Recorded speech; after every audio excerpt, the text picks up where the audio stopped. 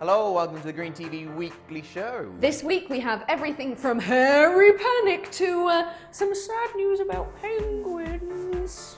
Okay, so over the last few weeks we've actually seen a lot of great different ways of producing renewable energy. And up in Scotland, they're going to start harnessing the power of the ocean dawn. In Pentland Firth, Maygen are currently constructing 269 pretty amazing underwater tidal turbines, producing enough electricity for 175,000 homes. Scotland are actually the leaders in ocean power production, and we're awash with intrigue here into how successful this project's actually going to be. Wave! Okay, up next we're looking at rideables. Now these things are looking like they're moving away, literally from being novelty little toys to actually being quite a good sustainable way to get about. Yeah, this is the epic inboard M1, and we really do think that it will take off. So here are the fast stats. Its top speed is 24 miles an hour, range 10 miles. It's also got electronic regenerative braking. It costs about $1,400, and you can pre-order it now from their website. It's great. Come on then, let's go. You dump on my tiny hooks. There's been a lot of panic this week from Australia, and not all of it's hairy.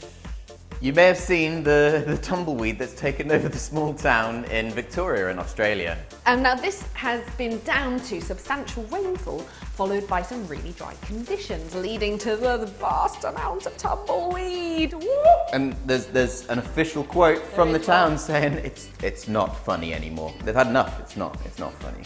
But to be honest, maybe the thing that people should be panicking about is actually the Australian National Agency. Their DOB has just announced cuts to observation and modelling of climate change, and they're going to cut about 350 jobs. Yeah, in fact, he's likened the further surrounding climate change to that of a religious debate. Now, essentially, Rob, what he's saying is that why do we put money into researching climate change? Why don't we put that money into actually acting on it? But it doesn't really work like that, and a lot of the scientific community are up in arms. Okay, Rob, I'm afraid we've got some really tragic news from Antarctica.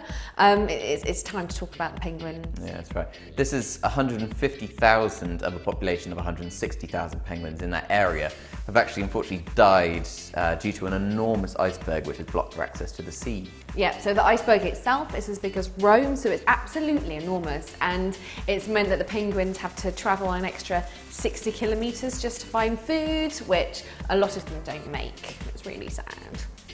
Pretty good show, Rob. Pretty good show, yeah? Oh, pretty sad though, isn't it? Yeah, at times. it was, yeah. Oh. The world. So you noticed my friend. Yeah, so there's a bit of a, there's a bit of a theme. Well, not really a theme, but there was, like, we chatted about the sea and then the really sad news about the penguins. So I thought you might want to meet my little friend here. Huh? Maybe you recognise him? His name's Stephen. Yeah? Stephen Seagull. You recognise him? He's quite famous, Rob. Maybe. Yeah? You might have seen him in some films. Yeah, he likes you. He likes you. Yeah.